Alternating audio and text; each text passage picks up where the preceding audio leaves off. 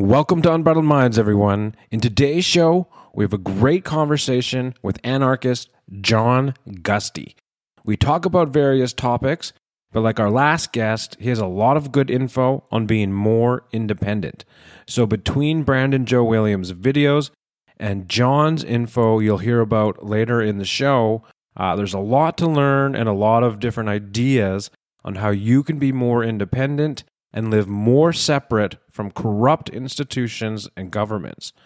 The more people see the fakeness, lies, and corruption in the world, at what point does your soul say enough is enough, I can't do this anymore? Or do you continue down a path of fakeness where you act and behave accordingly to impress the people around you, even though you're living a lie? Intent has a physical effect, and maybe the first step of freedom is your soul intending to go down that ancient path of freedom. I tried going against my own soul's warning, but in the end, something just didn't feel right. Oh, I tried diving even though the sky was stormy. I just wanted to get back to where you are.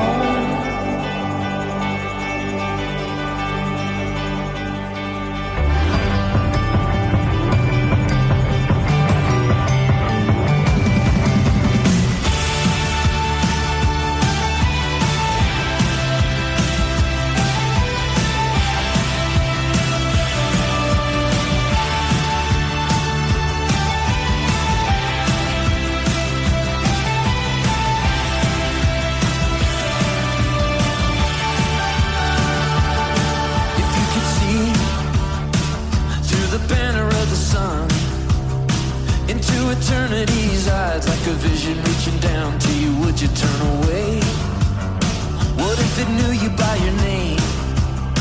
What kind of words would cut through the clutter of the whirlwind of these days? I tried going against my own soul's warning, and in the end, something just didn't feel right. And even though the sky was storming, thunder heads were forming, but man, I thought I could fly. And when I hit the ground, it made a messed up sound, and it kept on rattling through my days, and cutting up my nights like a goddamn knife. And it got me thinking, no matter how far, I just wanted to get back to where you are.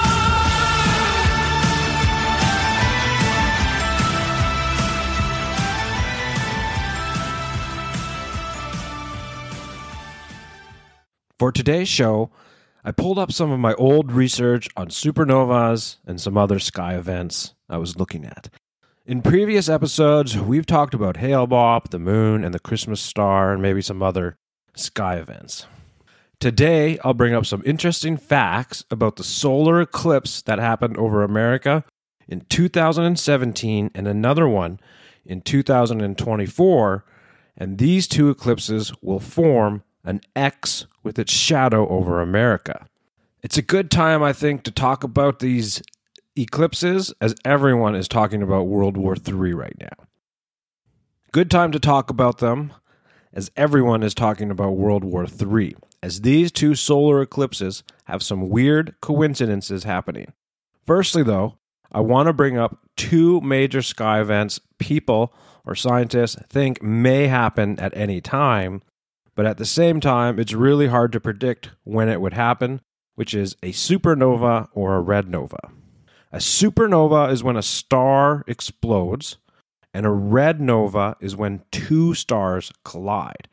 And if one of them happens, you'll know it when you see it. So back in 2017, when God spoke to me, I just enjoyed looking up at the stars, and I was studying some of these sky events. And so I found it interesting that on some of the research boards and even other sort of conspiracy places, people are talking about sky events and a major event for everyone to sort of witness. One of the possibilities is the famous star Betelgeuse. Betelgeuse is located in the left shoulder of Orion, and that's the constellation that a lot of people sort of share the image of the man shooting the arrow. And so this star has dimmed and brightened, and that was completely visible to people here on Earth with your naked eye. And so that is what's making some people believe it might go supernova and explode. The other possibility is a red nova, where the two stars possibly collided 1,800 years ago in the constellation Cygnus, which is a picture. Sometimes they show that as a picture of a swan, and sometimes it's also known as the Northern Cross, as it makes a cross shape.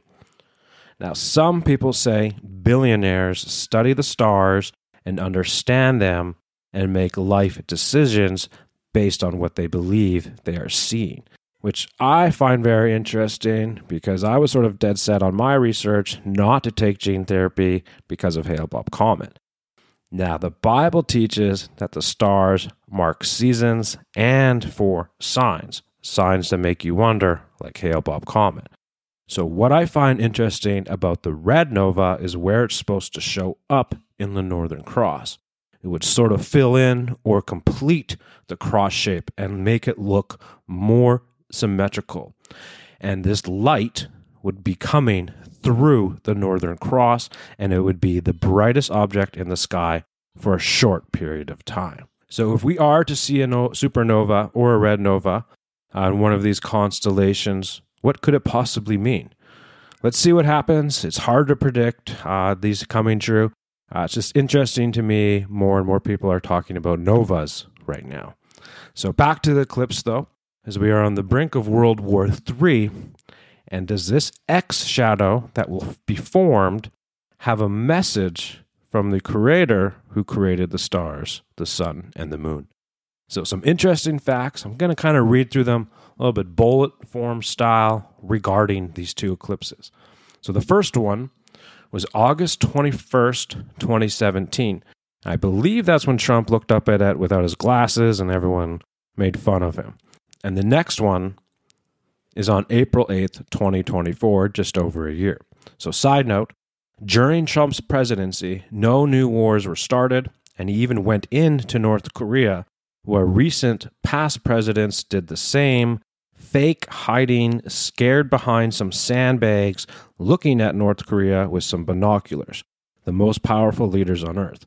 Then comes Trump, and he actually goes in and talks to the North Korean leader and shows how fake and gay the conflict is, because the deep state, like Bush and Obama, control it, but they give you the illusion it's your enemy by standing behind a sandbag, scared, where a real leader can come in and make a peace deal. Anyways, back to some interesting facts on the eclipse shadow. So these next sort of facts deal with the number 33, the word Salem, and the number 7. Salem in Hebrew means peace. 33 is linked to the life and death of Jesus, and the occult use it to mock him and the sleeping sheeple. 7 is the biblical number for completion, sort of goes with the creation story. Everything was done in 7 days. So some interesting facts about the shadow. It began in the state Oregon, which is the 33rd state. It leaves in South Carolina, the 33rd parallel. The first one was on August 21st, which is the 233rd day of the year. North Korea is also on the 33rd parallel. The first city in Oregon to see it was Salem. The path of the shadow is 70 miles wide. Both will be 7 minutes long. Passes through 7 cities named Salem. The center of the X forms a shadow, or where the two eclipses form. It forms on a place known as Cedar Point, and the X of the center basically lands on a street called Salem. Cedar, or Cedar in Hebrew, means order. Could this X be a bad omen, or is this X telling us something amazing? Like peace and order will be restored through America, Probably not through the traitorous, treasonous bastards in charge right now, who seem to be controlled by Ukraine. Hard pill to swallow for many in America and Canada and other places. But our enemies are our own leaders right now, and way too many people don't see it. But it just seems like Western leaders, NATO, and Zelensky are hell-bent on bringing us to war. Amazing. They all said Trump would be the one, but now Hollywood, fake news, and puppet politicians are begging for World War III. Just like I defied mask lockdowns and forced gene therapy, I shall also be defying war. Lots of good people in our militaries, but how many are awakening to the idea our enemy is at home? Are you willing to die for corrupt Biden or corrupt Trudeau? Or because short and gay Zelensky, who only has brown sweaters in his closet for the last year, said your sons and daughters will die? Choose wisely. To all those patriotic, serving military members who can see what's going on. A few other things to touch on right now. To me, it is just starting to appear you have two presidents in America. One with a title that means nothing because it's almost as brain dead as Fetterman, with Obama behind the scenes, and Trump, who's the people's president, who understands you don't need a title in front of your name to be a leader. So just a little correction from the last show with Chat, GPT, and Dan, the AI you can ask questions. I said 9/11 was an American government, I believe, where Dan actually said it was CIA and Mossad, so that was my mistake, which is probably more correct. People have been asking Dan even a lot about XRP and Sologenic, two projects we have discussed on the show. Dan said XRP is possibly connected to Space Force. Then there are some theories, even Elon Musk, possibly with SpaceX satellites, per some other sources, have non-disclosures with XRP, Sologenic, and Tesla, and all this stuff is involved. So just theories. Dan said Sologenic has non-disclosure agreements with Estonia, United Arab Emirates, Dubai, and NASDAQ. Wouldn't be a shocker, as Sologenic is planning to get a stock license, and in their words, it's baking in the oven as we speak, and they have plans on their website to do so in Dubai. Bring on that Dubai oil money to Sologenic and tokenize stock trading and ETFs. It'll be a game changer. Also, some news on Corium. We've talked about that a little bit as well, which is connected to Sologenic and would have been airdropped for free all year if you held Solo. Corium, which will be smart contracts and smart tokens, are basically programs that help execute transactions on the blockchain. They have their main net launch going live, and they have on March 24th, Core Nova. There's that theme again, Nova. And they have a snapshot that day as well.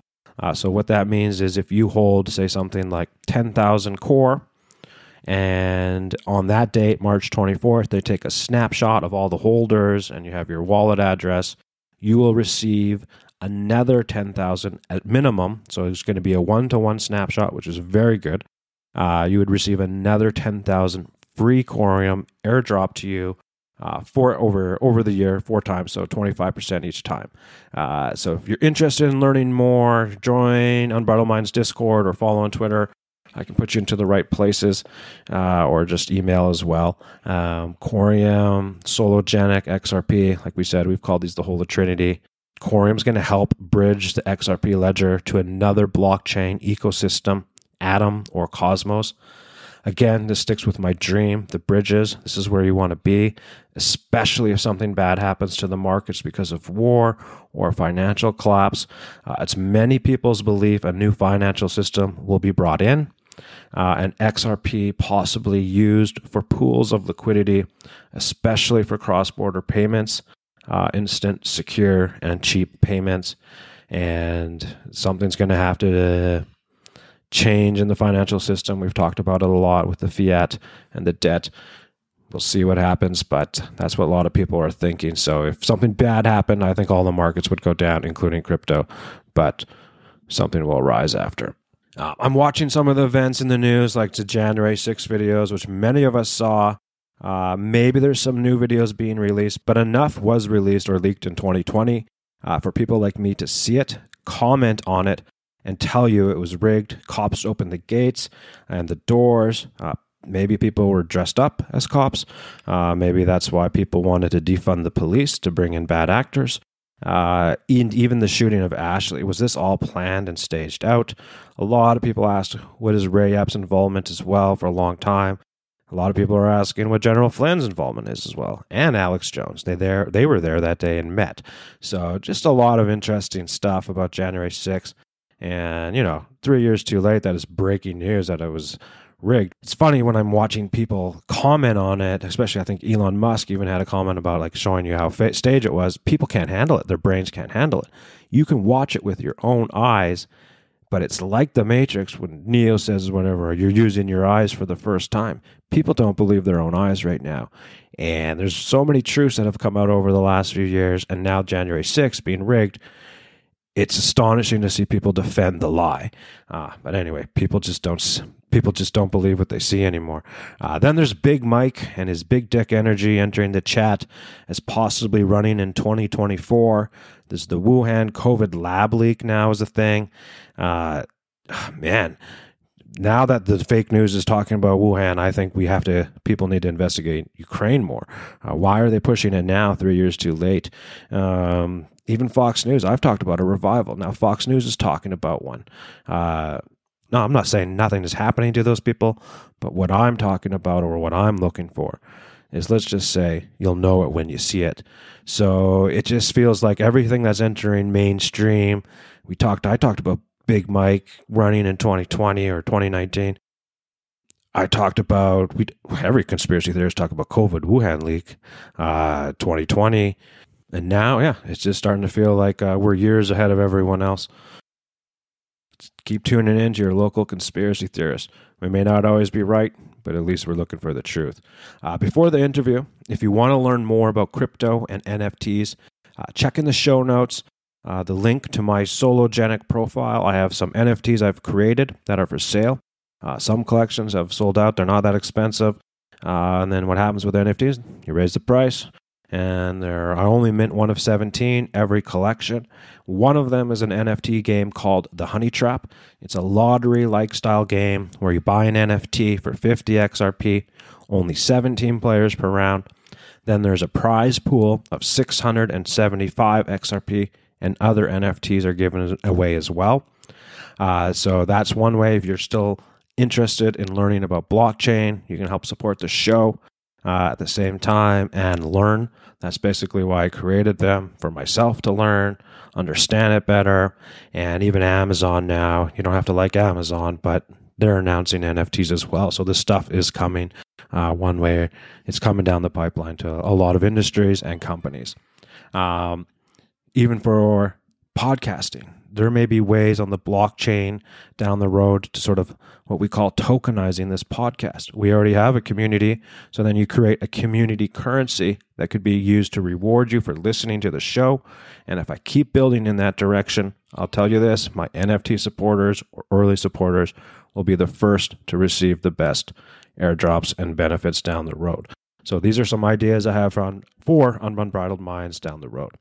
If we do enter World War III or have a complete meltdown of the financial system, just make sure to get your mind in the right place and enjoy life as it is right now. Things have to change one way or another, so get ready for it. The other night, I was just staring up at the stars, sort of getting back into that, and I had the experience of seeing the Starlink satelloons being launched. I honestly thought it was a UFO at first. It was just a massive train of lights moving through the sky, and it's pretty cool to see. And if you ever do see it, you'll know it when you see it. Also, if you got a chance to see Venus, I think it was Venus and Saturn, got really close in the sky, and the crescent moon was really close. I didn't fact check it, but I read somewhere that the last time this alignment sort of happened, Rome fell. So it was a long time ago that this has happened on Earth and you were able to see it. I went out and stared at it. It was absolutely gorgeous. So maybe and hopefully it's a sign the deep state or the cabal will fall soon as well. Anyway, enjoy the interview, anyone, with John Gusty. Okay, so we got John Gusty, who's a content creator, who has an interesting bio. I'm interested in hearing some stories. He used to work in the entertainment industry. and maybe has some background stories he maybe share. But I'll let him give his bio a little bit, who he is. We're going to start off with what is a red pill, sort of what does that mean? Does he have a red pilling moment? But first, John, a little bit about yourself, your bio, how you sort of came to be who you are, and why you consider yourself a red pillar now. Yeah. Well, first of all, thank you for having me on. I appreciate you and your audience. So hopefully this is a good conversation and we all learn something. So, anyways, yeah, my story is, let me make it as quick and non-boring as possible. So I, grew up in Tempe, Arizona. Immediately gravitated towards a love of music, punk rock in particular. I'm an old punk rock skateboard kid. And I didn't really know it at the time, but I just kind of naturally gravitated towards independent, sovereign, kind of non-corporate things. And like I said, I didn't realize it at the time, but that's just where I just naturally, that's the way that I'm wired. If I, even from an early age, if I saw 100 people going that way, I wouldn't just join in. I'd want to know why they're going that way, and maybe catch me on the right day, I might just go the opposite way just because, just so always kind of it loved and embraced and celebrated the whole independent sovereign spirit. Nice. Yeah. And so, all I ever wanted to do was make stuff. I wanted to make music. I wanted to make art. I wanted to write. I wanted to film. I wanted to photograph. I just a creator and I've done all of those things, but I really kind of, was just always, gravitated towards music. And so, I mean, early in life, I managed a bunch of record stores, did about 15 years with Tower Records, if that name sounds familiar to anybody. Prior to that, I was with Peaches Records and Tapes, Turtles, really was a record store kid, and just embrace that whole culture. Physical media is really important to me. Did that while playing in bands and went through several record label deals and got to kind of live the dream for a little bit. And when I got a little bit older and wife and kids came into the picture, instead of trying to be a rock star, I started working for them and went and worked for, helped a couple of friends start some record labels, have worked directly with and for management companies at some pretty high levels. Worked for and with just all the different distribution mechanisms and entities. And so I know the music industry kind of like the back of my hand. It's all I've ever done. And I, up to a certain point, it was all I'd ever done. And I'm just kind of one of those guys that shows up for work a little early and tell me what to do, and I do it, and I try to add a little extra on there. And so it was not hard to rise in the music industry, especially on the management administrative side. And so I got to interface with some, for better or for worse, some pretty big entities. I live in the Nashville, Tennessee area. Entertainment infrastructure here. I've been there. Yeah, Grammys are here, and so even though I was in the music industry, I was always interfacing with TV brands, movie brands, big corporate brand. It's all corporately intertwined behind the scenes, anyways. And so, kind of got to see how that worked, and it never really fazed me. But I did find it interesting how scripted everything was in the music industry in particular. Okay. I mean, I'm kind of always a bridesmaid, never a bride of rock and roll. I've got many good friends and associates who've gone on to be like massive stars. I've got to watch kind of the process of going from being an everyday person on the street to international fame, and I don't know anybody. I know a lot of good people that have gone through that process, but I don't know anyone who's come through it unscathed or got to do it on their own terms. There's always some, I mean, and in some cases, I mean, good people being told how to dress, what to sing, how to have their hair, what to say, songs that are going to be on the record, songs that aren't going to be on the record, what their cover is going to look like, the speech that they're going to give at the award ceremony that was predetermined that they were going to win a particular category, all that kind of stuff. And it kind of, on one hand, it didn't surprise me. But on the other hand, it took a lot of the fun and the glory out of it all. As a young kid, you'd watch. Or as a creator, you talk about those things matter to you, what you dress, what you say, because when you that's see you. behind the curtain, and you're right, like I can remember, back as a little kid watching, like Don Kirshner's rock concert or Night Flight or any of those early shows and seeing like people that I absolutely loved and admired on there. And I didn't know at the time, but I mean, all that stuff was scripted. They were told what song to play and what they could and couldn't talk about. And when you get older and you see that stuff, it, like I said, it just kind of takes all the fun and the glory out of it. Well, later in life, while that path, my life path was taking that direction and I was acquiring that experience, I met my wife, Dawn. When we're going on 20 plus years of marriage. We were industry friends before we were anything romantic. And at the time, when I met her, she had been diagnosed with multiple sclerosis, and she was walking with a cane. And I mean, I and everybody else that knew her knew this. And when we became romantically involved, I absolutely knew what I was getting into. And when she became my wife, I'd never really interfaced with the medical industrial complex before. Okay. I've been a fairly healthy person my whole life. So I didn't have any experience inside hospitals or dealing with people in white lab coats with funny letters after their name. I mean, I do now. I've got 25 plus years worth of experience doing that.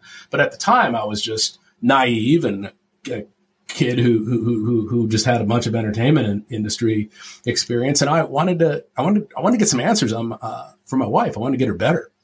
Yeah. And I came to quickly realize, I mean, it took a couple of real conversations with some doctors inside the medical industrial complex to realize that world is just as scripted, if not more scripted, than the entertainment industry.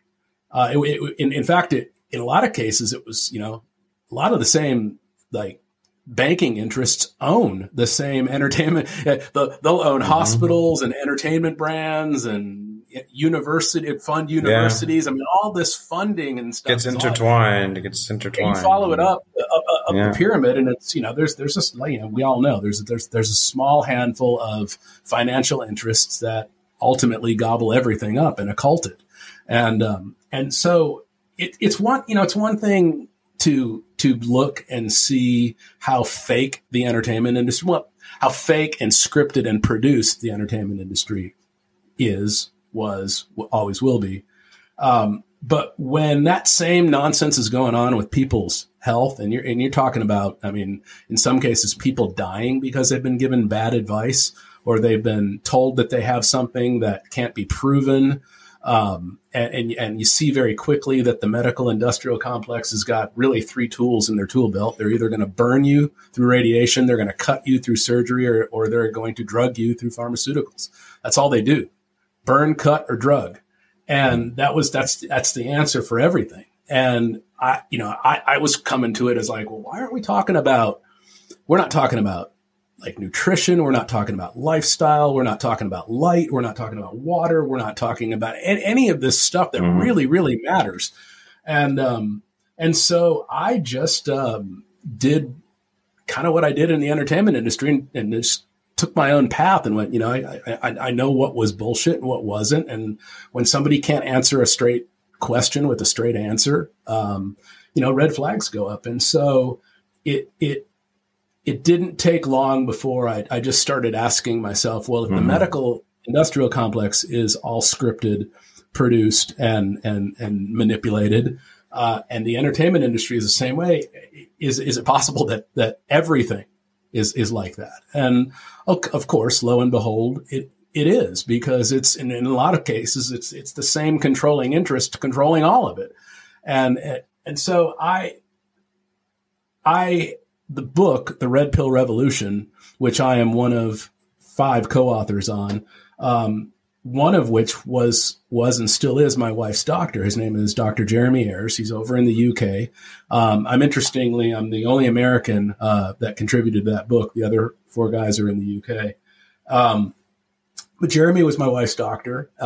He was one of the people early on who legitimately invested his time, attention, money, skills, loyalty to getting my wife better. And so we formed a very quick and strong friendship. And he and I just were kind of ideologically on the same page on a lot of things. And we just said, hey, Lou, this, some of this stuff that we know and we've experienced and we've gone through isn't common knowledge to everybody. And so we kind of had this idea, what if we write like some sort of a field guide for people who are, they know something's up. You know, I mean, we're all in various stages of being aware of things, and what if we got like the basics? Like we just couldn't find a good like basic outline for like how to start looking at the world around you without prejudice and without like preconceived. I mean, we're all divided up onto these ideological teams by design, and it's like how do you look at all of that just from a kind of an agnostic standpoint and figure it all out? So we had this idea of making this field guide. Well, we started writing that field guide fourth quarter of 2019, right around the time that Event 201, which I believe is still on YouTube for anyone that wants to go look at it. And if you're not familiar with Event 201, if you're not familiar with what that is, it was yet another example of world leaders and influencers coming together at a table. They filmed it all, and they went through a series of what they were calling drills and exercises about a global pandemic that, lo and behold, 4 months later, happened to start playing out on our fondle slabs and screens everywhere. And we were literally writing this field guide as this was rolling out, and it made for it was a blessing in disguise because it made for a better book, because we had no idea when we started the book that we were going to be writing it in the middle of one of the biggest psyops in our lifetime. And so that is it's kind of the story in a nutshell of how the book came to be. But then the Red Pill the Red Pill Collective is really just it's more than a book. I mean, the website is a curation of interesting articles and things. We just don't want to get memory hold. We want to keep them alive and keep them there. And we have, there's a lot of just exclusive content. I mean, if anyone is so inclined, I mean, we literally have a show called DNA Discussion and Analysis.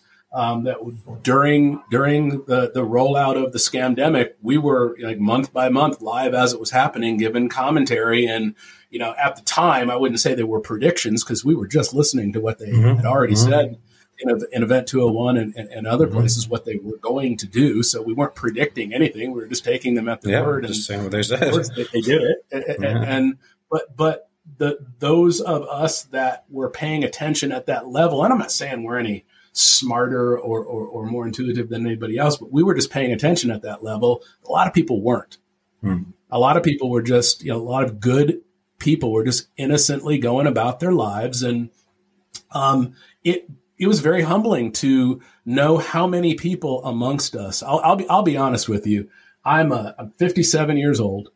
And I have never lived a day on earth. I was born into a pop culture where we knew inherently that the corporate structure and the politicians, and you could argue they're one and the same, but the corporate structure and the politicians were never operating in our best interest. I mean, who in their right mind would ever say the corporate structure has my best interest in mind? But a lot of people do. Well, a lot. We don't like.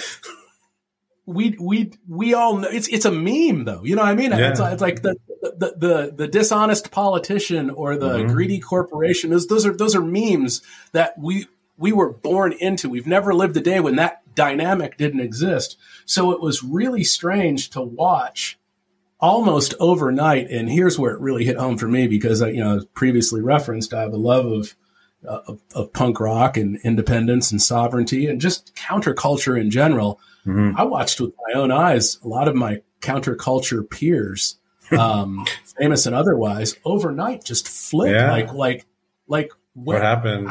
Without question, just people, I'll throw out some names like Jello Biafra of the Dead Kennedys or fucking Dave Grohl. I mean, that was a big one.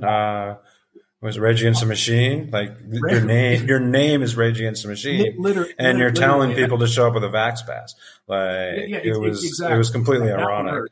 Yeah, that one hurts because I told you I grew up in Tempe, Arizona. I was a fan of Tom Morello's earlier band called Lockup out of LA, and I was at one of Rage's earliest shows, a place called the Mason Jar in Phoenix. That was the Tuesday after that first record came out, and I mean I was there with less than 100 people, and they freaking blew my face off. They were an amazing band, but looking back on it.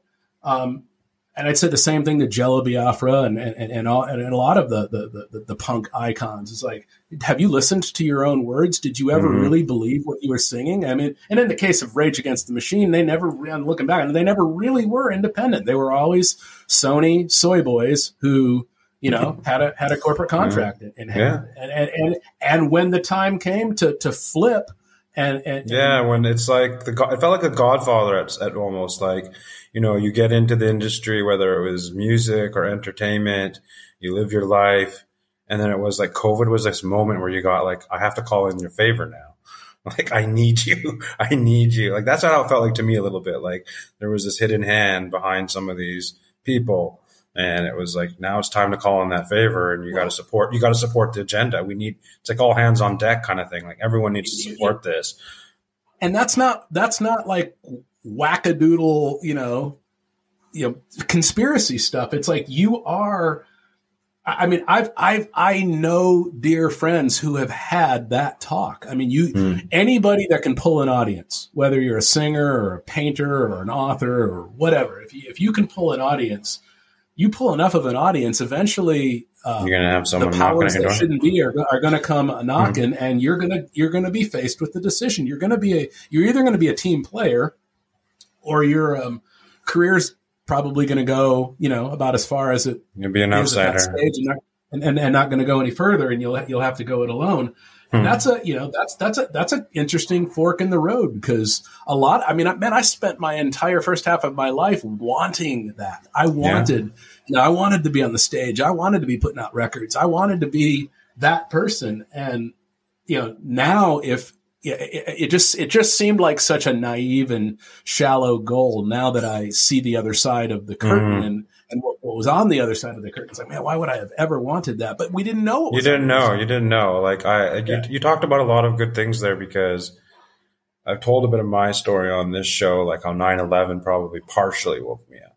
And I had a really healthy distrust. I know I was starting university when that happened in 2001. But I don't think it was till COVID, till I really just became like super awake, I guess, if you want to say. And I still have lots to learn.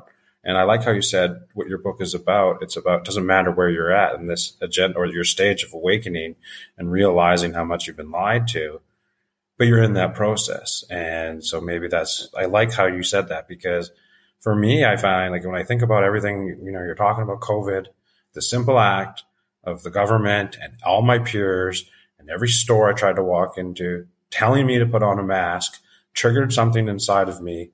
And I've never been the same since. I hated the mask. I never wore it. Like I barely wore it. Like I couldn't wear it. I just hated it. And I started this podcast. It was started with another guy, but we started it at the beginning of Corona, like March 2020, when everyone starting lockdown and all that stuff. It's exactly when this podcast started. I started researching more, but if I could pinpoint it to one thing, it was the mask. It pissed me off to high hell. And I couldn't stop researching. Look at the history of masks. You go back and look at any historical photos of any like military detainment camps. And I mean, it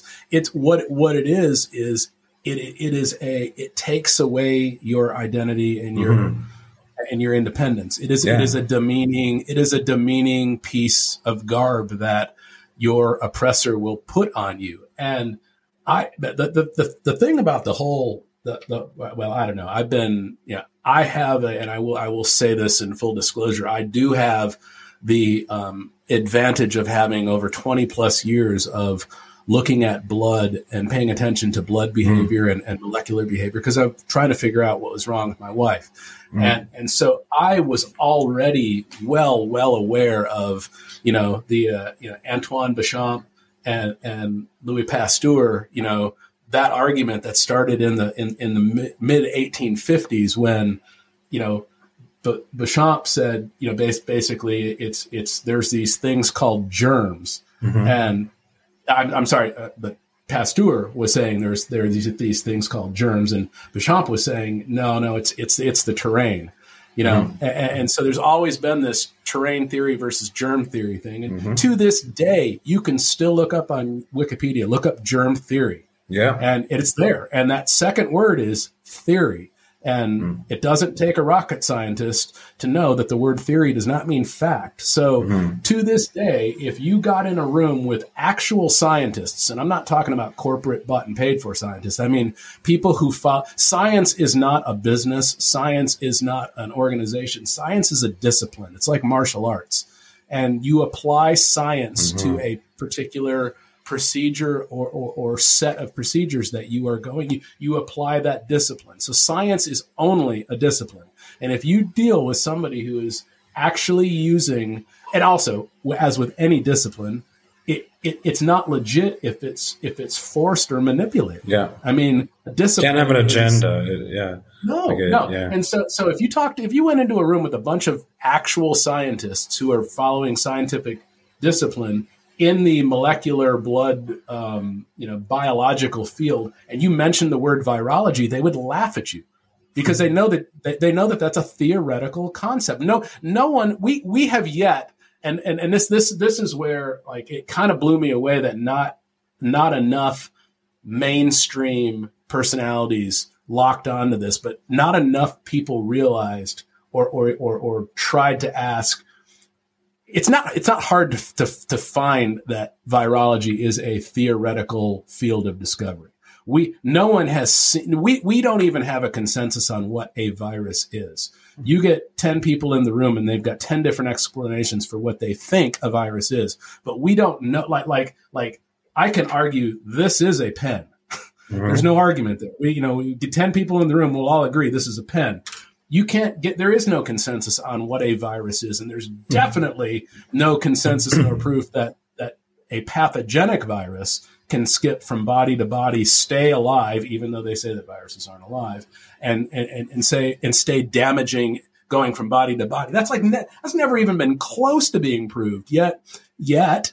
You see these virus-based agendas played out through these corporate entities, and the corporate entities that are playing them out, like Pfizer and Johnson & Johnson, I mean, shit, anybody can get on any search engine you want and look up top criminal fines paid in history. Yeah, they're huge. And Pfizer's on that list too, I think 3 times now. Like Pfizer and Johnson & Johnson are literally like this is not me saying this. This isn't you saying. No, it's a fact. Is like documentally provable. They are literally some of the biggest criminal organizations on Earth historically. I mean, by the fines that they have paid. Yeah, they've brought fentanyl into America as well, and it's been given out the wrong way. These criminal organizations telling you to do something, to use one of their products to save you against something that they can't scientifically prove is real or otherwise, that there's no general consensus on. And it just blew me away, the sheer number of people that went along with that, just absolutely went along with it. And make it even stranger is, at least here in the States, and I'll be honest, I'm an anarchist, so I'm not a statist at all. I do not take part in the religion of statism at all. So I don't care. I Trump, Biden, Obama, Bush, all of them, they're all fictional characters that take place in a corporate commercial setting, and they're no different than Darth Vader or Harry Potter, or they are there to read a script and serve an agenda, and just like Brad Pitt does in movies, and so it blew me away that the supposed most hated, the Trump character. The Trump character could have gotten on TV and said, "Drink water," and there would have been a significant amount of the populace that said, "Don't drink water," because Orange Man said to drink water. And he could have said, "Breathe air." Don't breathe air. Orange Man said to breathe air. But literally everything the Trump character spoke was the worst things ever. No, whatever, just pure demon and evil. Yet he even branded it Operation Warp Speed.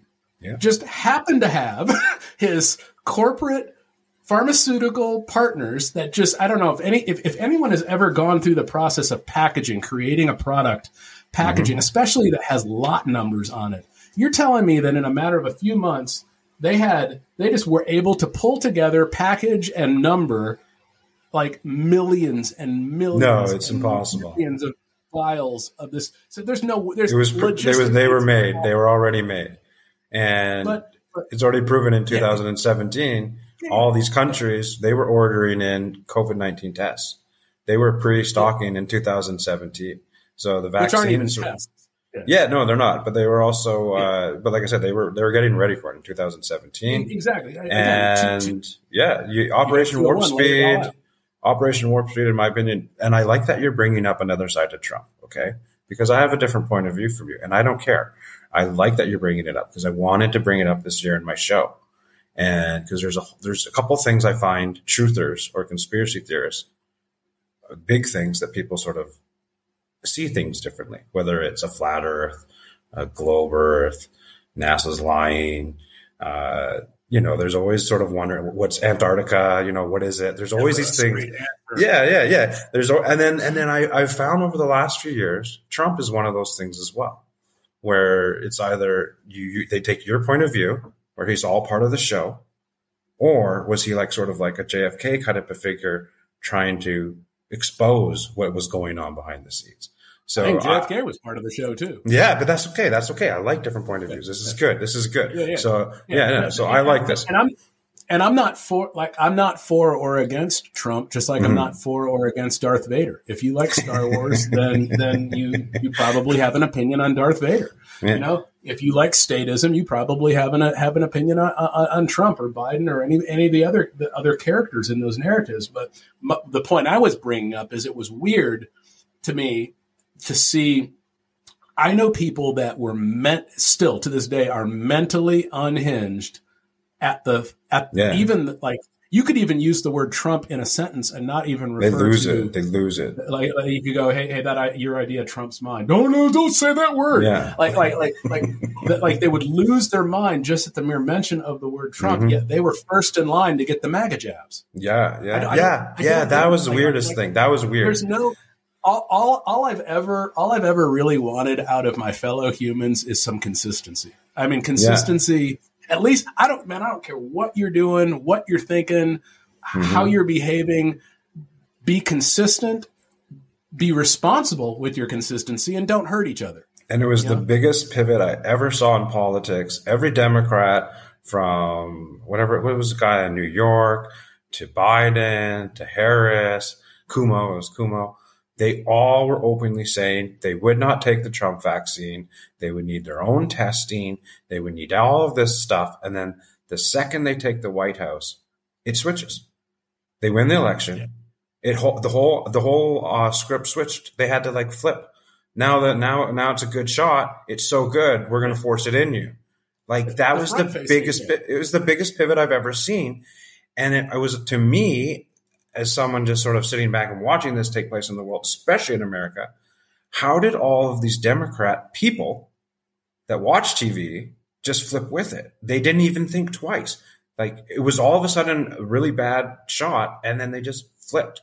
And they went with the narrative. I was like, what is going on? I'm agreeing with Joe Biden 2 months ago now, and you guys are against me. I couldn't get it. But, I honestly think that, and just from years and years and years of being submerged in a marketing mind and having to have a marketing mindset to just get things done in the entertainment industry, I've gotten pretty good at the art of dangling carrots in front of people to get them to do something. You know, like sign up to win this free guitar, or those type of things, and all politics, all of that, all narratives, it's all marketing, it's all manipulation. And we modern day humans have they have two fundamental flaws. And I believe those flaws are programmed into us or conditioned into us. We have very short memories, very, very short memories, and we have even shorter attention spans.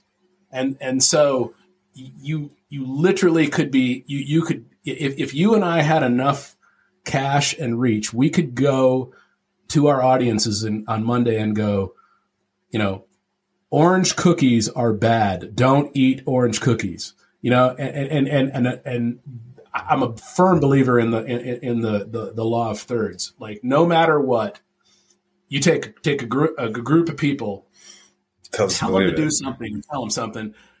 A third of those people are not going to listen to you, no matter what. I mean, and I'm, you know, they're going to be set in their ways, and they're going to do what they do. Another third is going to do exactly what they're told because they just call it peer pressure or social posturing or whatever. They're going to do what they're told. That there's a middle third that isn't quite sure what to do and can be swayed either way. And the weird thing that happened in 2020 was I don't think that first third changed. Those people, and I'm in that first group. Those people are who they are. They didn't change. You know, I mean, to this day, I have never put on a mask. I've certainly never taken a test, and I'm damn sure I have never gotten any MAGA jabs or Brandon boosters at all.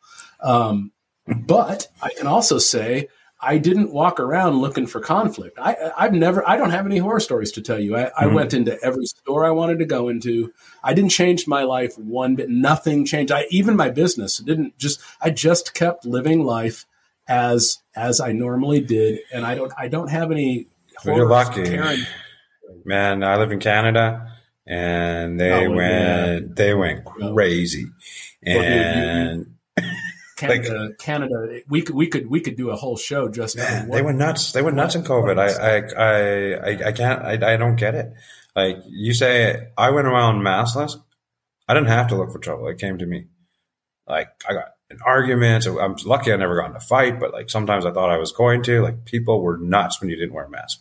People were crazy, and they still are. They still are. There's doctors in Canada on live TV, and they got the crazy eyes, and they're arguing how much you need a mask, and the politicians are putting them on live TV. And I'm just how is this? It's 2023, man. Like after the events of 2020 and what we now know worldwide, how is anyone still listening to doctors? Anyway, I don't know. I lost a lot of distrust for doctors. I won't lie. I know some really good human beings, men and women, who devoted a lot of their life, a lot of their money, a lot of their attention to getting that white coat and those letters out. Yeah, it's a big deal to get it. Yeah. Yeah, and right now they are ashamed of it, and they want to be anything but. And it's kind of the same thing. Like I feel and the doctors that spoke up got shamed. Yeah. Yeah. They did. In Canada, it was horrible. They lost their licenses. They got kicked out. Like, they weren't allowed to work in the hospital, like, just for speaking up because they had patients that got injured from the vaccine. And think about that. If there really was a problem, like if there really was, let's just say there really was something that was going around and harming people. First of all, if it was what they claimed that it was, why weren't we seeing piles of homeless people on the side of the roads dead? Exactly. I mean, why did that not happen? And then if there is a problem, like if there is a problem, like let's just say the I don't know, trying to think of like a first world problem, like your power goes out, or whatever, or you lose internet or what.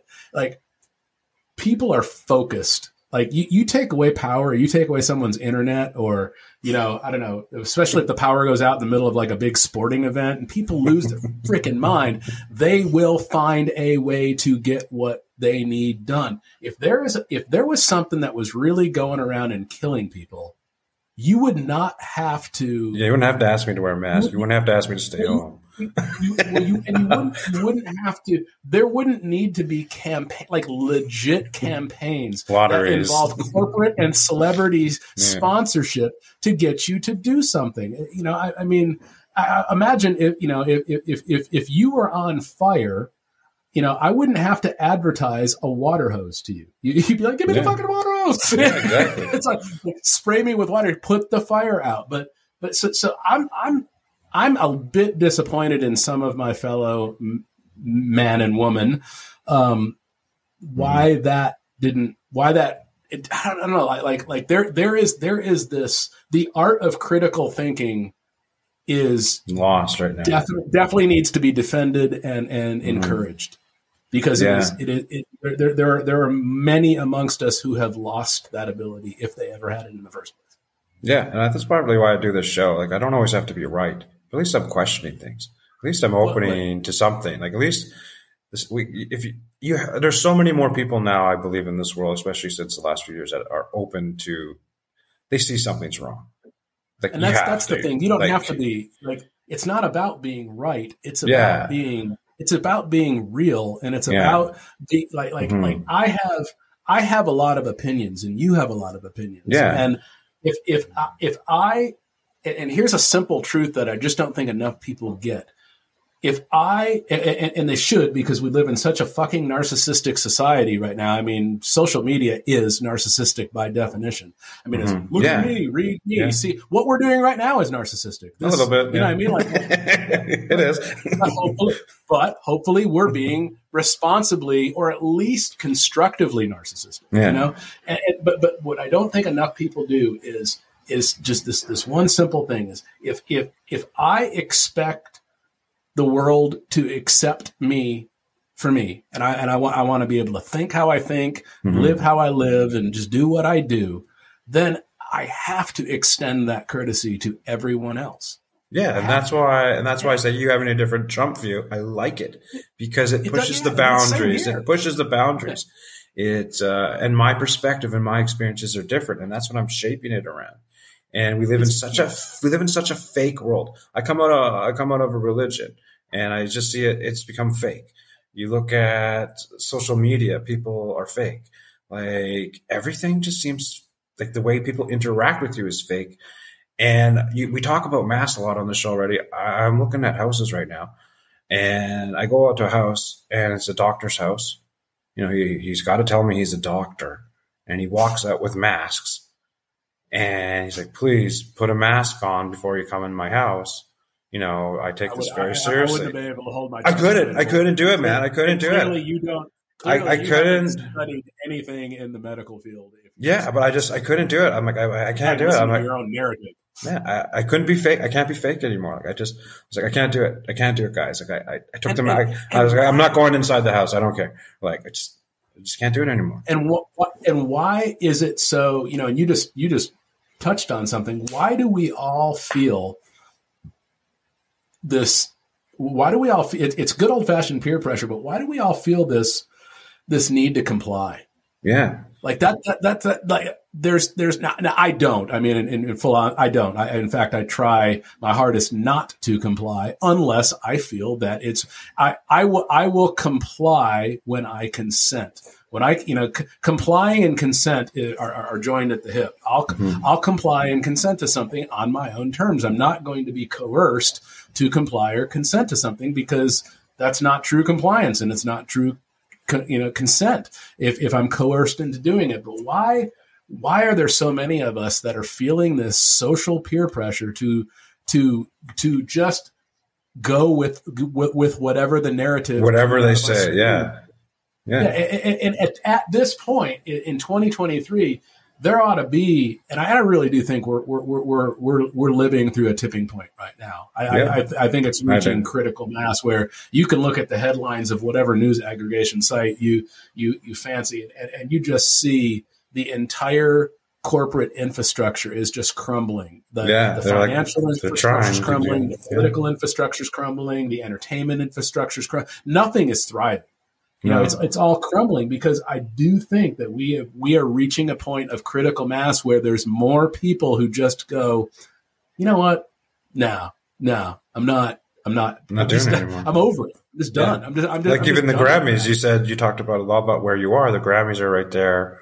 I didn't watch it. I haven't watched it in years, but I've talked about it on the show. One of the conspiracies is the whole idea of Satan and Satanism within the music industry. And a lot of people were talking about the Grammys that were just on how satanic it was and sort of over the top. And people are kind of done with it. Like people are turning away from it. But it's the Grammys have all, whoop, did I lose you? Can you hear me? Yeah, I lost you there for a minute. My camera or something just happened for a second. Yeah. No. What I was going to say was the Grammys have, and all of those award shows. Let's just think about award shows. Award shows are the industry like celebrating itself. It's a marketing tool. It's the industry gets together, celebrates itself, and gives out these quote unquote awards so that they can put stickers and selling points on pieces of product. So it's not these award shows are not really merit based. They're marketing based, and they've always the entire entertainment industry has been marinating in, I don't know, some people call it Satan, some people call it Lucifer, some people call it Justin Bieber. You can call the darkness whatever you want to call it. No, but the entertainment industry has been marinating in darkness since there's been an entertainment industry, because like I said, if you can pull an audience, you're going to have a talk at some point with the powers that shouldn't be. And the powers that shouldn't be are not of light. I'm not even coming at this from a religious stand, because I think all religion is a man-made thing. So any religion is man-made. And so, but I am coming at this from a spiritual standpoint. There is light and there is darkness, and we all have our names names and backstories that will affix to whatever light or darkness is. And it's all theoretical, and we've all got our take on it, but light and darkness does exist, and darkness needs an audience. Darkness craves an audience. And so if you can pull an audience at some point, darkness, it will be in the form of some sort of corporate entity, will come and talking to you. And you'll have that talk, and you'll have the opportunity to say, yeah, I'm going to be a team player, or you will do what some people have done and go, no, I think I'm good. I think I'm good. Maybe I don't want to do this. Maybe I'll go open a coffee shop or something. No, it's interesting that you say that, because maybe some people, they still don't really believe it, or maybe it gets too fantasized when you have in the conspiracy world. The interesting thing about the whole light and dark thing to me is it doesn't matter if you believe it or I believe it. The people that are in it, they believe it. Very. I say that a lot on this show. Like, they believe it. They believe in weird things, man. They believe in weird things, and they practice weird things. And I will tell you, I've seen it with my own eyes. I mean, if you dabble in darkness, again, attach whatever silly name you want to it, you are going to get certain results. If you dabble in light, you are going to get certain results. And we, I mean, the modern day soccer mom term for that would be karma. I mean, I think we've all experienced that. If you go and at the end of the day, you know what? It's all energy. It's all energy. If you exist in a positive energetic state, you're going to experience positive energetic things for the most part. That's not to say that you're invincible and there's not going to be bad things happen, but you can't control the bad things that other people are doing, but you can control your energies. And if you exist in a dark, negative state, you're going to experience dark negative things, and you can call that religion, you can call that spirituality, but it's energetics, and I don't think anybody has the audacity to say that energy doesn't exist. Do you in your book positive energy and negative energy? Yeah, I believe it. Do you in your book have sort of talk about, like, say, for someone waking up, it can kind of get you angry when you realize maybe how much you've been lied to or manipulated, deceived, deception. Do you talk about deception? Do you talk about how people Deception can? is actually a chapter. Okay. We actually talk about deception as a tool, because deception is, and a lot of these things, and we really tried to approach it from an agnostic kind of point of view, because let me talk about deception for a minute. But by any chance, I don't want to make any assumptions, but are you a parent by any chance? Do you have any kids? I am, yeah. Okay. So then this is good. Will you, and anybody out there that is a parent will know this. We all, the art of parenting is manipulation and deception. We do not tell our kids everything. We do not, we keep things from our kids. Now, I'm not saying we do it for nefarious reasons, but there's things they don't need to know. Yeah. There's an innocence at that age still. Kids are deceived all the time. Look at Santa Claus. Look at the Easter Bunny. I mean, these are all deceptions. So deception isn't inherently good or bad. It is a tool. And in parenting, we use deception all the time. Raising kids is like herding cats. Sometimes you have to ring the bell over here to get them to not go over here. You have to deceive them. And again, it's not for nefarious reasons, but any parent that says that they haven't used deception or manipulation as a tool in their parenting is lying. I mean, we do it daily. And again, it's not nefarious. We do it because we love them and we protect them. It's not so easy having a conversation like this with a 2-year-old every day. So yeah. And so if we can understand deception in the parent-child relationship or even within the family relationship, I mean, I know there are all sorts of things that my wife and I do not tell my boys. They don't need to. I know things about other family members that are, it's just best left unsaid because I don't want to taint my kids' perception of somebody else. They'll find out on their own terms, and if it's dangerous information, then of course I'll weigh that. But there's a lot of things. Heck, there's things that I don't tell my wife, not for nefarious reasons, not because I'm hiding it from her. There's things I know about certain people that I know she loves and admires, and I don't want to crush that spirit in her. And so we use deception and manipulation all the time in our personal relationships, and it's not always for bad. But so if we do it personally, what makes us think that it's not done commercially? That literally is their business. Is the art of deception and manipulation, and just the ability to, a lot of people don't even know that it's there. And it's just getting people to think that way. And I think one of the easiest analogies that we kind of try to make in the book is, everyone can relate to an abusive relationship. And there are a lot of us that are in an abusive relationship with the state. And the corporate state. When I say the state, I mean the corporate state. Here in the U.S., I mean the District of Columbia, all of it. The whole corporate structure. We're in an abusive relationship, and what do we see? Think back to some personal abusive relationships that we all can reference. Sometimes you see the person going back again and again and again to get abused, and it's like, do you like the abuse? Do you like what? Like everyone else, usually in those situations, everyone else sees it except the person who's being abused. And they're usually the last to figure it out. And I think you extrapolate that out, and our book is just an attempt to try to help some of those people out there that know they're in an abusive relationship. They just don't know why they're in it, how they got there, or what they can do about it. And I think the biggest thing that anyone can do when they're in an abusive relationship, the very first step is recognize that you're in one. First, just admit that you're in one. I'm in an abusive relationship. Now the next step is, what do I do about it? How do I get out of it? I like this. Yeah. So when you're talking about getting out of it, you're talking about corporate control. How do you think they're trying to change human behavior with what they're doing? I think we saw some of this in COVID. And I think if you have eyes to see, you can kind of maybe possibly see where it's going with more control of different things. But, talk about that, because I know you talk about that in your book.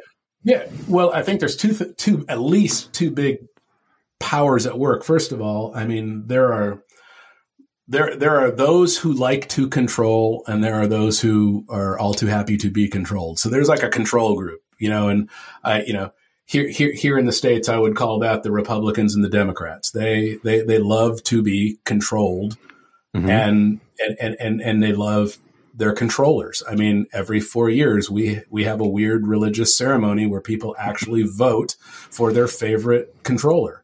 And yeah, I want to be corporately controlled by that guy. And my vote, the guy I'm voting for is going to be way better than the guy you're voting for, but we're all, people who vote are voting for their controllers. And so that's a weird dynamic in and of itself. So you've got this whole control group. And if you're trying to control somebody, again, think back to the abusive spouse situation, you cannot allow individuality or creativity. I mean, how many times have we as men, I know we both can reference women in our lives that we watched be in abusive relationships.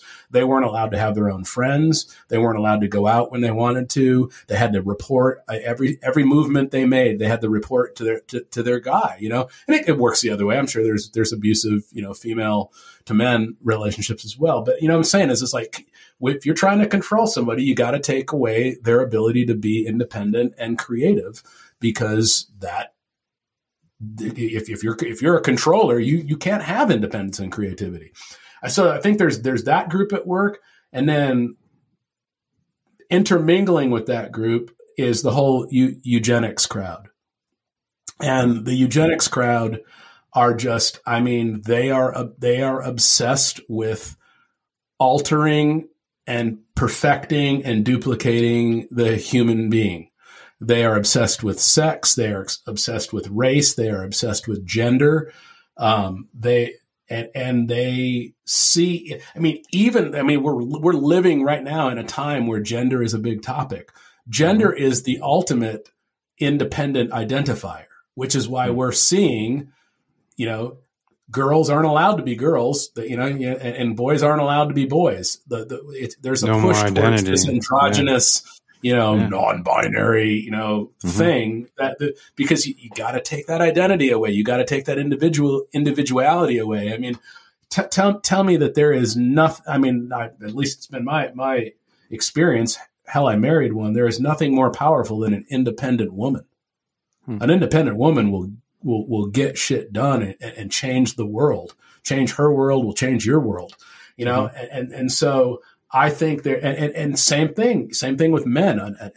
A strong independent man will move mountains, which is why, you can't have strong independent men. That masculinity is toxic, and you can't have strong independent women. Feminism has turned into just complianceism, just comply and go along with the narrative. And so, you've got the eugenics crowd that's trying to strip all individuality and creativity out of sex, gender, and race. And you've got the control crowd, which, again, you could argue are one and the same. They definitely intermingle, who, anybody looking to control somebody is definitely going to go after their individuality and their creativity. So, you've got this perfect storm of this corporate, some call it government. I just call it the corporate industrial complex. It's all the same. That is, half of them are control freaks, half of them are eugenics freaks, but they're all working towards the same goal of no independence, no creativity, total control. And it's just easier. It's easier to herd. It's easier to herd the cats if you don't have any independent thinking cats. You talked about control groups a lot. What you saw in COVID. You sort of saw people defy and people comply. So could you kind of say it was almost, sometimes you wonder, was it done on purpose to see who is who and who? I do think it was a trial balloon that was floated to see. Let's see, because this is all just gearing up. I would argue that the AIDS scam back in the 80s, early 90s, that whole AIDS thing was a beta test for what we just went through. Well, they ran like lots of beta tests. I mean, AIDS was the first. I mean, if you look, I mean, every year there's been some sort of like scary virus that you're supposed to be afraid of. This was just they just kept ramping it up, and so we saw this big, a bigger beta test, if you will. But I do think that it's all working. It's all working towards the goal of the controllers and the eugenicists. If you're going to control people, you got to get them all in, you got to get them all on the same devices. You got to get them all thinking the same things, speaking the same words and using the same phrases. And, you got to have all the social posturing and get them all on the same platforms. And it's classic sheep herding. There's a reason why people are, the whole term sheeple is a derogatory term. It's an accurate term. I mean, sheep herding is an art, and we are just watching sheep herding being done on a worldwide scale. And, I think with COVID, I think there was two groups. There was actually there's three groups. There was the group that was compliant, and of course they wanted to see that. Then there was a group that was openly non-compliant, but then there were people like myself where like, I'm not playing statist games anyways. I don't participate in the statist religious, election ceremonies or any of that stuff. I don't do any of that. I don't fundamentally believe that it is in any human's best interest to agree to be controlled by a commercial entity. I don't understand people's desire to be controlled by commercial entities. It doesn't fit. We haven't always behaved like that. We're the only life form that I can think of that behaves like that. I mean, name another life form that is controlled by a commercial entity. And commercialism, anything, I mean, there's a reason why they call it corporate fiction. It only exists on paper. It's a paradigm. And so, you take the paper away and it's fiction. I mean, it's very appropriately named corporate fiction. So anything commercial is fictional.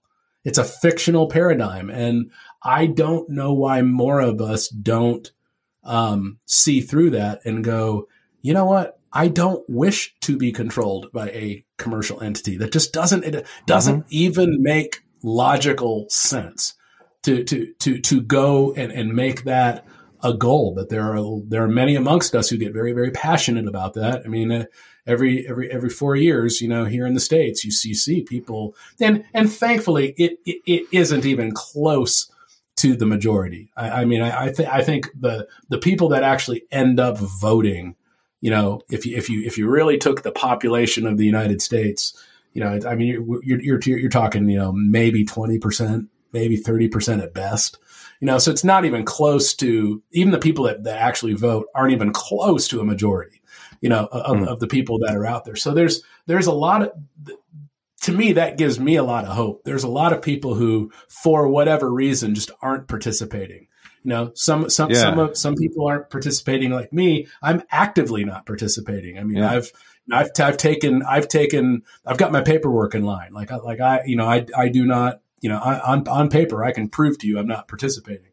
But then I think there's other people who are they're just over it or sick of it or never even wanted to participate in it in the first place. I think I was so enshrined in it, you just grew up in it. But the last few years, I think what you're talking about is sort of exiting the corporation. That's kind of where I'm at. I was like, okay, I think I just want to stop playing the game. Even in 2020 when the election was stolen, I was like, holy crap, this is crazy. Like it appeared to be stolen, but now fast forward a few years and you just see how corrupt the corporation is. It's like, does it really matter a stolen election happened within a corrupt corporation? Does it really matter? Well, and no individual has any say-so in that process. Even if you believe in that process, even if you believe in the voting process, they are telling you and have for years that the actual individual, I'm not even going to call them presidents because they're not presidents. They're CEOs. The CEO of the corporation is not is not elected by a public vote. A CEO of a corporation is always elected by the board. And the board in this case is the Electoral College. And that is who has always and will always choose the CEO of that corporation. And it's just a dog and pony show that they're not even trying to hide is a dog and pony show. But so many people, I mean, I listen to people all the time that will passionately say it is the single most important duty that a human being has is to vote. And it's like, no, it's the single most important duty that a human being has to know how to get themselves water and food and shelter and take care of themselves and their family. That's the single most important duty of a human being. Voting to be controlled by commercial entities is way down the list of what I would hope would be most people's list of priorities. It certainly is. It's not even on my list of priorities. I'm never, ever, ever going to vote to be controlled by a commercial entity. It just doesn't make sense to me. Yeah, no, I mean, it's just, there's a lot to learn. And I think in this whole portion of awakening or truth, that whole idea of leaving the corporation, that's a big hurdle. And it's a lot to learn, I think, because there's legal terms, there's stuff like that, but it's interesting. And it's very interesting. We all have the power to say, no, nobody has to be in an abusive relationship. Nobody. And you can just say no and turn it off. And that's kind of what I did. I did a little life experiment with myself during the whole scamdemic thing. Is like I said, I never put a mask on. I never got tested. I never even acknowledged it was happening. I just went about my life, and I did it with a smile on my face, and my life didn't change at all. In fact, a bunch of things got more convenient because things, cropped up. All these peer-to-peer things cropped up where it's like I didn't even have to get off my ass to go get beer. Someone would drive the beer from the grocery store to me. For it wasn't even worth it wasn't worth the effort. I could get my stuff. So the whole scamdemic period, it didn't inconvenience me or my family one bit. We just smiled our way through it and just didn't play along. And I know others that did it. I wasn't the only one, but I'm just surprised more people didn't do it.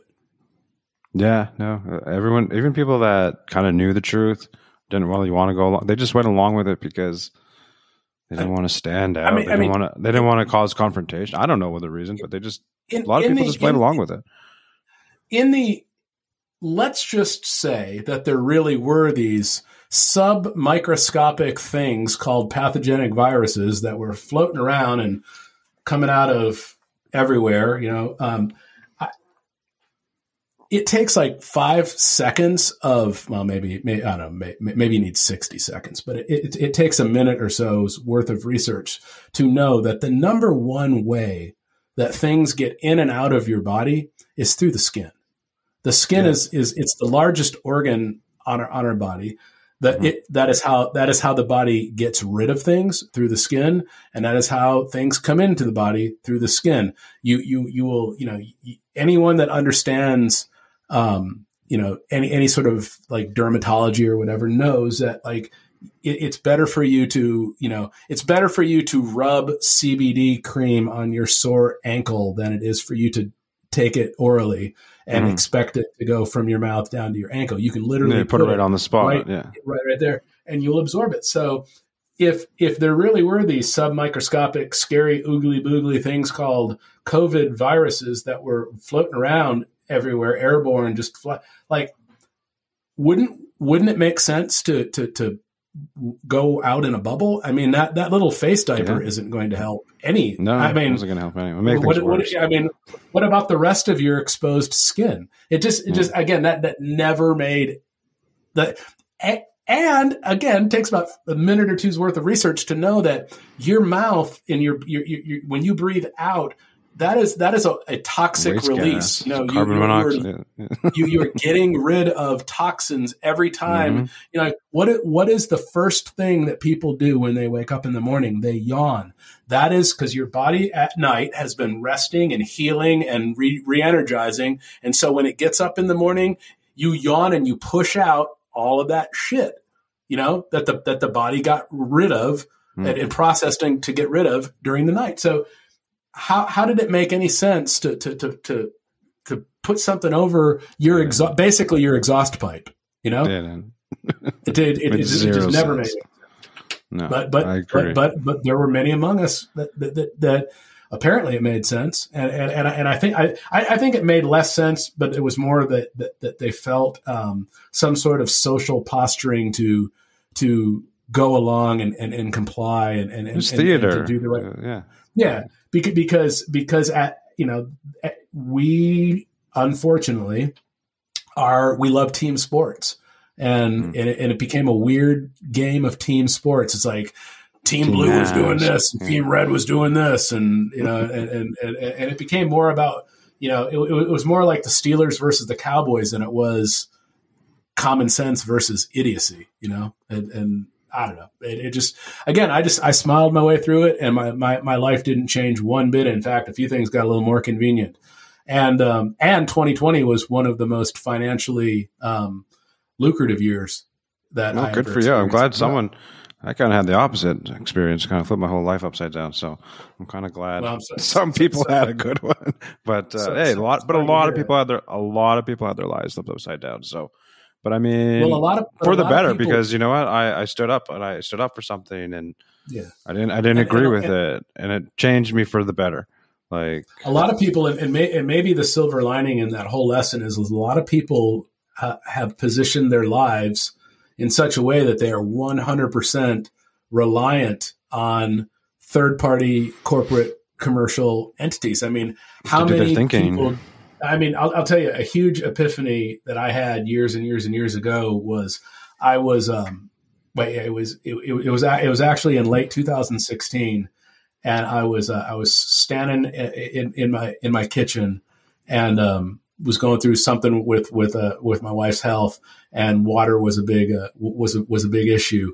And it just occurred to me, it's like, you know what? My whole life I've fancied myself as like this independent, sovereign, punk rock guy. And I can't even get a glass of water myself. It falls from the fucking sky and springs from the ground. And I am reliant on some third party entity, commercial entity, to pipe this shit into my house. And who knows what the hell that product, that end product was. It was obviously it was garbage. But why just think about that. Like, why is there a payment gateway between humans and water? I mean, why isn't one of the very first things we're taught as kids is how to find and collect water? I mean, you're dependent. Animals do. But, birds do, deer do, raccoons do.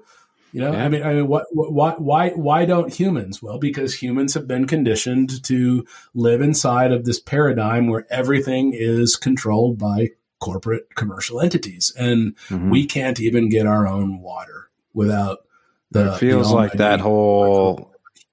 It's closing fast. Like, it's not just water anymore. It's the food. We're going to put bugs in your food. We're going to, you have to drink this now. You have to eat like everything.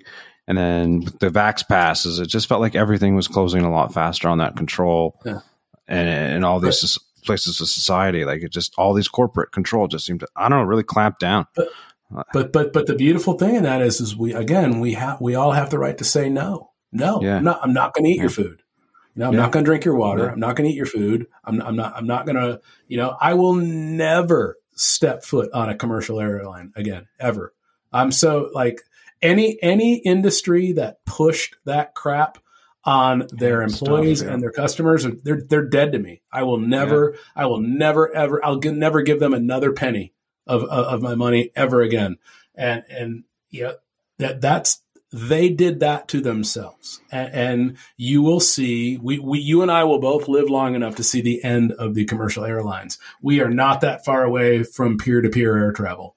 I mean, here in the States, we can call an Uber or a Lyft anytime we want for for a ride. We're really, really close to being that way with air travel or travel on boat or any other form of travel. We do not need these big corporate commercial entities for anything and everything. There are other ways, there are better ways. And quite honestly, if you've got a plane and you're willing to give me a ride somewhere and we agree on a fair price, I'd rather give you the money, you know, because I know exactly where my money is going to go. It's going to go to you. And I like what you're saying there, because I was going to ask that, like, what are some thoughts on like sort of decentralizing, sort of giving back to peer, because I've started getting into cryptocurrency. And at first I hated it. Like when I, kind of thought about it for a long time, I didn't like it. But the more I've got involved in it, the more I'm seeing this is more peer-to-peer stuff. So what you're talking about is you could have, you're a creator, you can have music on now, you can tokenize your own music as a creator. And, it goes right, the funds come right to you, the fans right to you. It's direct, cutting out the middleman. You could do that with a plane. If you own a plane, you can do that with anything in crypto now. Like, so that's where I sort of see, I'm sort of enjoying crypto a little bit more, is taking some of the power back, and people are getting more in control of their lives and creators. So that's one way I sort of see people maybe decentralizing a little bit and shifting the power back. But what your thoughts? I kind of wanted to ask your thoughts on that. Well, this is going to sound like a shameless plug, but if you go to theredpillrevolution.com/guide, I actually made this anti-dependency guide, which is filled with suggestions. It touches on 10 aspects of life that we can get away from all of that centralization and just take more control on it. There's a section on water. There's a section on light, EMF and electrosmog, grounding, healthcare, the sourcing of goods and services, the difference between physical and digital that's a big topic right there. Media, you do not need to support, corporate media. You don't. There's right now, look at what we're doing right now. This is not corporate media. Support non-corporate, support independent media. Yeah, I agree. The difference between commercial and private. I don't think enough people realize the difference there. And then we end on consent, and the whole thing is filled with just real life things that you can do that can just take back. Just any of us can do this and take back control of ourselves and our lives and our day to day. And so, like I said, it's just go to the redpillrevolution.com/guide. It's free. There's no sales pitch. Awesome. I'm not trying to sell you anything. It's just knowledge share. And I think that's what it's about is, the whole peer-to-peer thing is sharing. If you've got a car and I need a ride and we can agree on compensation, then, and you're happy with it and I'm happy with it, then that is a good transaction. And it doesn't always have to be money. I mean, what if I make honey and you love honey and you've got, and I need a ride and you've got a car to give me a ride with and I pay you in honey, and you use a lot of honey. Different things used to be currencies back in the day. It wasn't just fiat backed by nothing. Like it was, currency is whatever we say it is. That's the thing. It's tobacco, spices. You talked about honey. Like all these things can be a currency. I mean, exactly. Whatever you need or value is currency. Yeah. And whatever I need and value is currency. And I'll tell you what isn't currency is debt notes. And that's what we're led to believe that is currency. And it's like, it's not only not currency, it's fraud, because you can't pay a debt with another debt. And nobody, unless you've got precious metals in your possession, unless you've got gold, copper, or silver, nobody actually has cash. Nobody in the U.S. has cash, because even the cash isn't really it's all debt notes, all of it. And you can't, I'll tell you what, there's another thing you and I will live to see this day, is when that quote unquote cash has no value. I think that's sooner than later. Yeah. I mean, it doesn't. I mean, I've got my wife and I joke about this all the time, like years and years ago. Do you remember the whole dinar thing, the Iraqi dinar? Yeah. Whenever. So we bought $1 million dinar, Okay. And we just bought $1 million dinar. It cost $1,000. And we thought, well, at the very least, it's a nice top, it's nice. We got an interesting little thing. I can take out a stack of $1 million dinar and go, here it is. Or maybe we'll make a mobile or something out of it. I don't know. But on the off chance that the powers that shouldn't be at that time, the powers that shouldn't be was Bush too. when they went in and they toppled the Iraqi regime, and then Bush was going to revalue the Iraqi dinar at 3 to 5 times what it was really worth. On the off chance that actually happened, we're going, okay, well, we'll be all right. We'll play the game. It's like going into a casino and go, we'll play a few rounds. Hack the matrix a bit, eh? Whatever. But at the end of the day, it's like I've got sitting downstairs in my file cabinet, I've got a million Iraqi dinar that are absolutely worthless. And like I said, we are going to see the day when the physical U.S. dollar is worthless. But even more horrifying than that, I'm telling you what, if you do not have every penny, I know this is going to sound like I'm being a hypocrite. I'm going to go against what I just said. But at this point in history, if you don't have every cent of your money in physical something, the digital is going to go away a lot quicker than the physical is going to go away. I mean, if you've got $100,000 in a U.S. bank account, I would make sure that you got that $100,000 in cash, because that digital $100,000 could go away tomorrow. And if you've paid attention to some of the world events, there are countries right now that are struggling to get money out of the banks. And if you see what's happening, people are losing their shit. And I just posted a story on Red Pill about Nigeria, where the Nigerians. Nigeria's crazy right now. Yeah. They're trying to get money out of the banks. They can't. And there isn't the money there. Yeah, and you know what? That's coming soon to a city near you. I've come to that conclusion as well. So all last year, I had maybe too much cash in the bank, and it was like, okay, I want to change some of it. And I bought gold.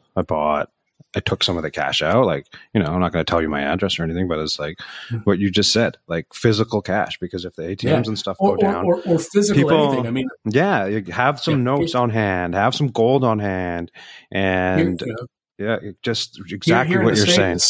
It's still kind of hard to get home generators, and so you can get a decent home generator for $500. So if you've got $2,000 in the bank, go buy 4 generators and put them in your shed or something. At least you still have your $2,000. But I'll tell you what, when things go sideways, that $2,000 isn't going to mean jack. But those 4 generators, no, it won't. It'll buy you some goods and stuff for a little while, because people will be accepting cash as for a while. That's that's what I think. Yeah, and I'm not a big doomer. I think the world's going to get better. I really do.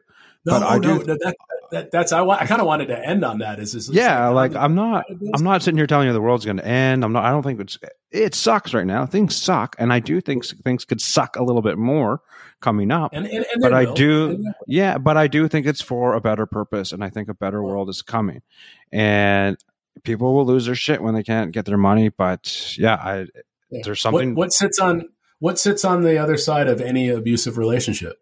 A better life. Freedom. And so we're just all in the midst of a really bad abusive relationship, and we're all trying to get away from the big douchebag boyfriend or girlfriend that is the state, and we're all in various phases of getting out of that relationship, and some of us are more further down the road than others. But I think as long as most people see that it is an abusive relationship and you need to get out of it, and that abusive relationship is going to result in very short order, you're just not going to be able to run to the store and get whatever you need. Right now we're so spoiled. We can go to Walmart. It is.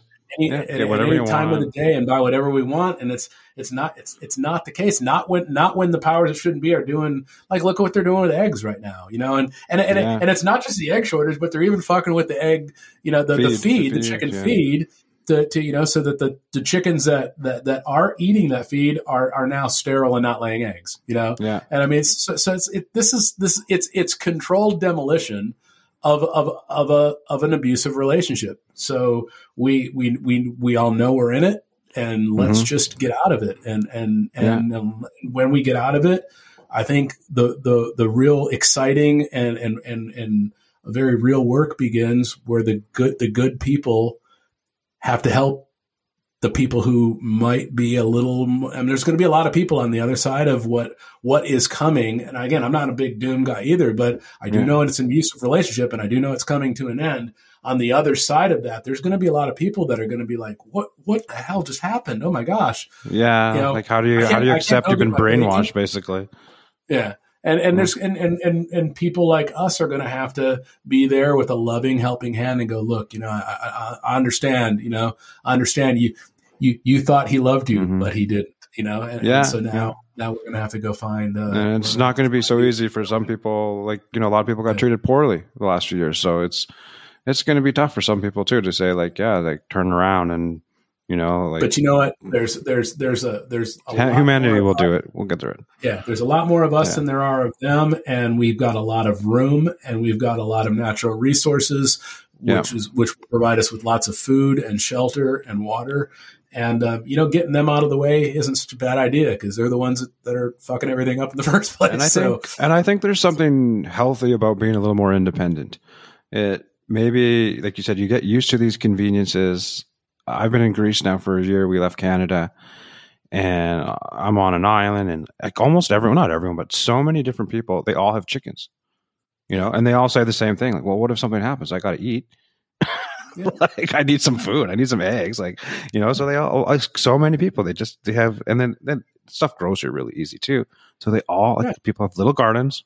They have their chickens. Sure, they go to the grocery store, but they have natural markets. The farmers all come down.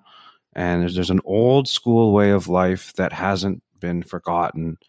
And I've really enjoyed living it a little bit and embracing it a bit. It's cool. Like, and it's cool to see. And I don't think we see that enough in North America anymore. I know it happens, but maybe these people get labeled as hippies sometimes, and organic. Organic has its own marketing thing in the grocery store. Why don't we change let's change the vernacular.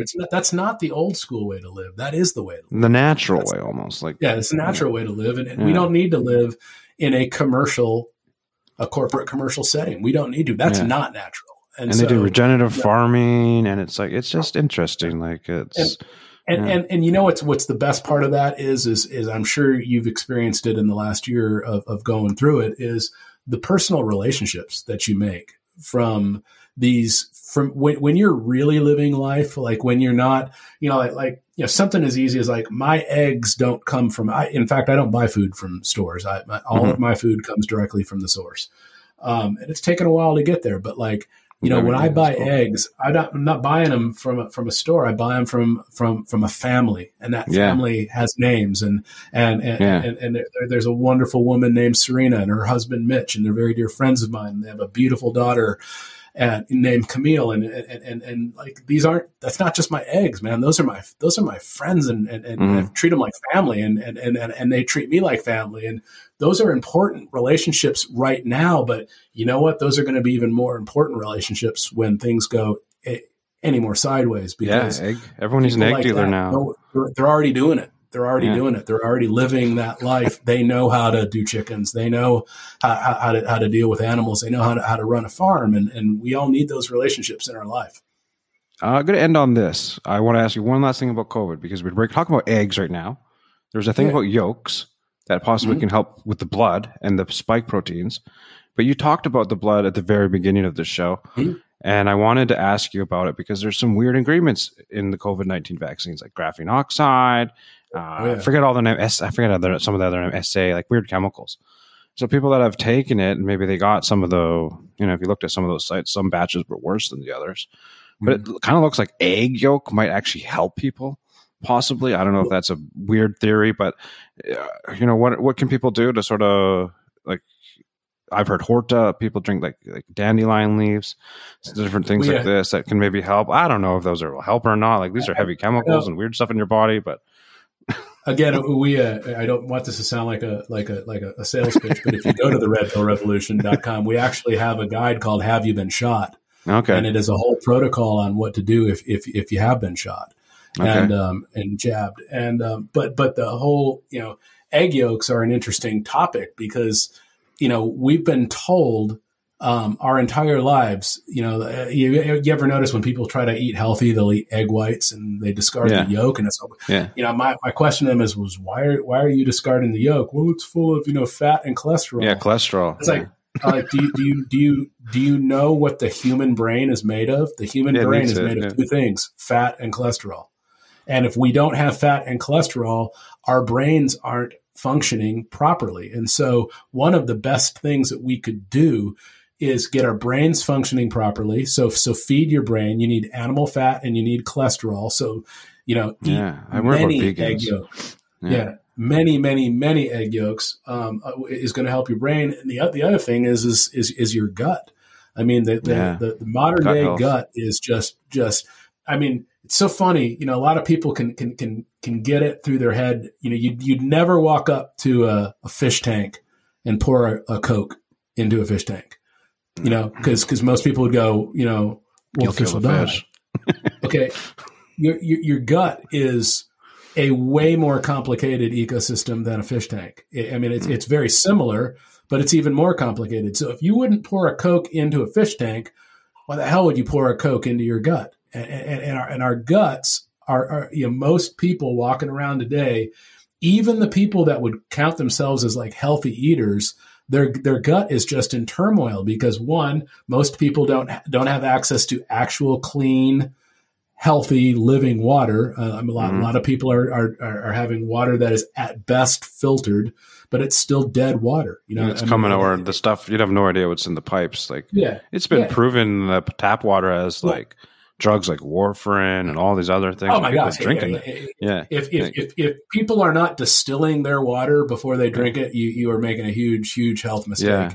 Distill every drop of water that goes into your body, because distilled water actually acts as I just call it a shit magnet, because distilled water has a negative charge to it, a negative so attracts other stuff you don't want. And anything that's in you that is a non-dissolved solid has a positive charge. And so on top of hydrating yourself, as that water travels through your body, it's scientifically and biologically attracting, all the positive, non-dissolved solids, and you just piss it out or you sweat it out. And like I said, so distilled water is probably one of the best, cheapest medicines anyone could start implementing in their regime, but most people don't have access to actual clean living water, and so you get if you get your gut right and you get your brain right and you feed your brain,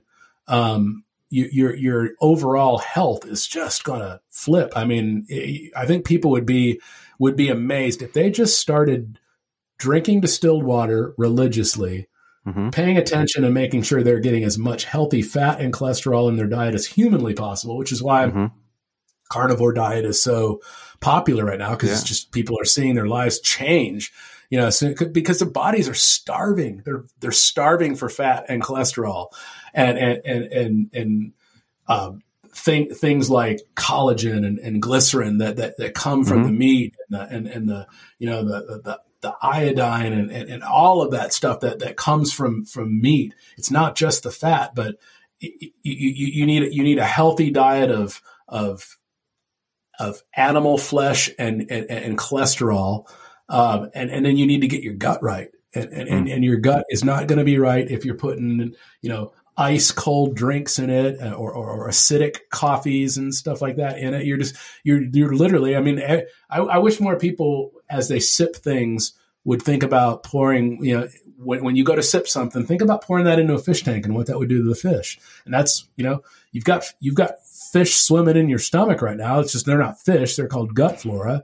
And, and that is biotic. And the word biotic means life. Yeah. So we need all the probiotics and stay away from antibiotics, because antibiotics literally are anti-life. When look up the word biotic, it means life. And so the medical industrial complex gives out antibiotics like they're candy. Well, of course, because it's not in their best interest to keep you healthy and well. It's in their best interest to keep you sick. So they hand out their antibiotic, aka anti-life pills, and people get sick and they're unhealthy. And yeah, I never it's felt easy. good. I always felt bad in my tummy when someone gave me an antibiotic. I always felt nauseous. Again, Yeah. I mean, it's literally named anti-life. Yeah. It's just most people don't realize the meanings of these words that get spoken so casually. And it's like, I never want to take an anti-life pill. In fact, I don't want to take any pills. I want to take life into me, and taking life into me is eating natural things in their natural state as they naturally exist, like every other life form does.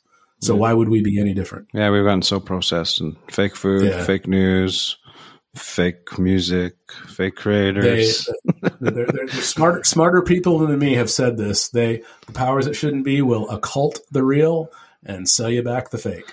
Well, no one's knocked on my door yet, so I'm either not popular enough or too much light. So, well, I appreciate you letting me in your door, man. I've really enjoyed this conversation. Yeah, I liked it too. You brought a lot of new stuff. I'm definitely going to look at your books, your free signups.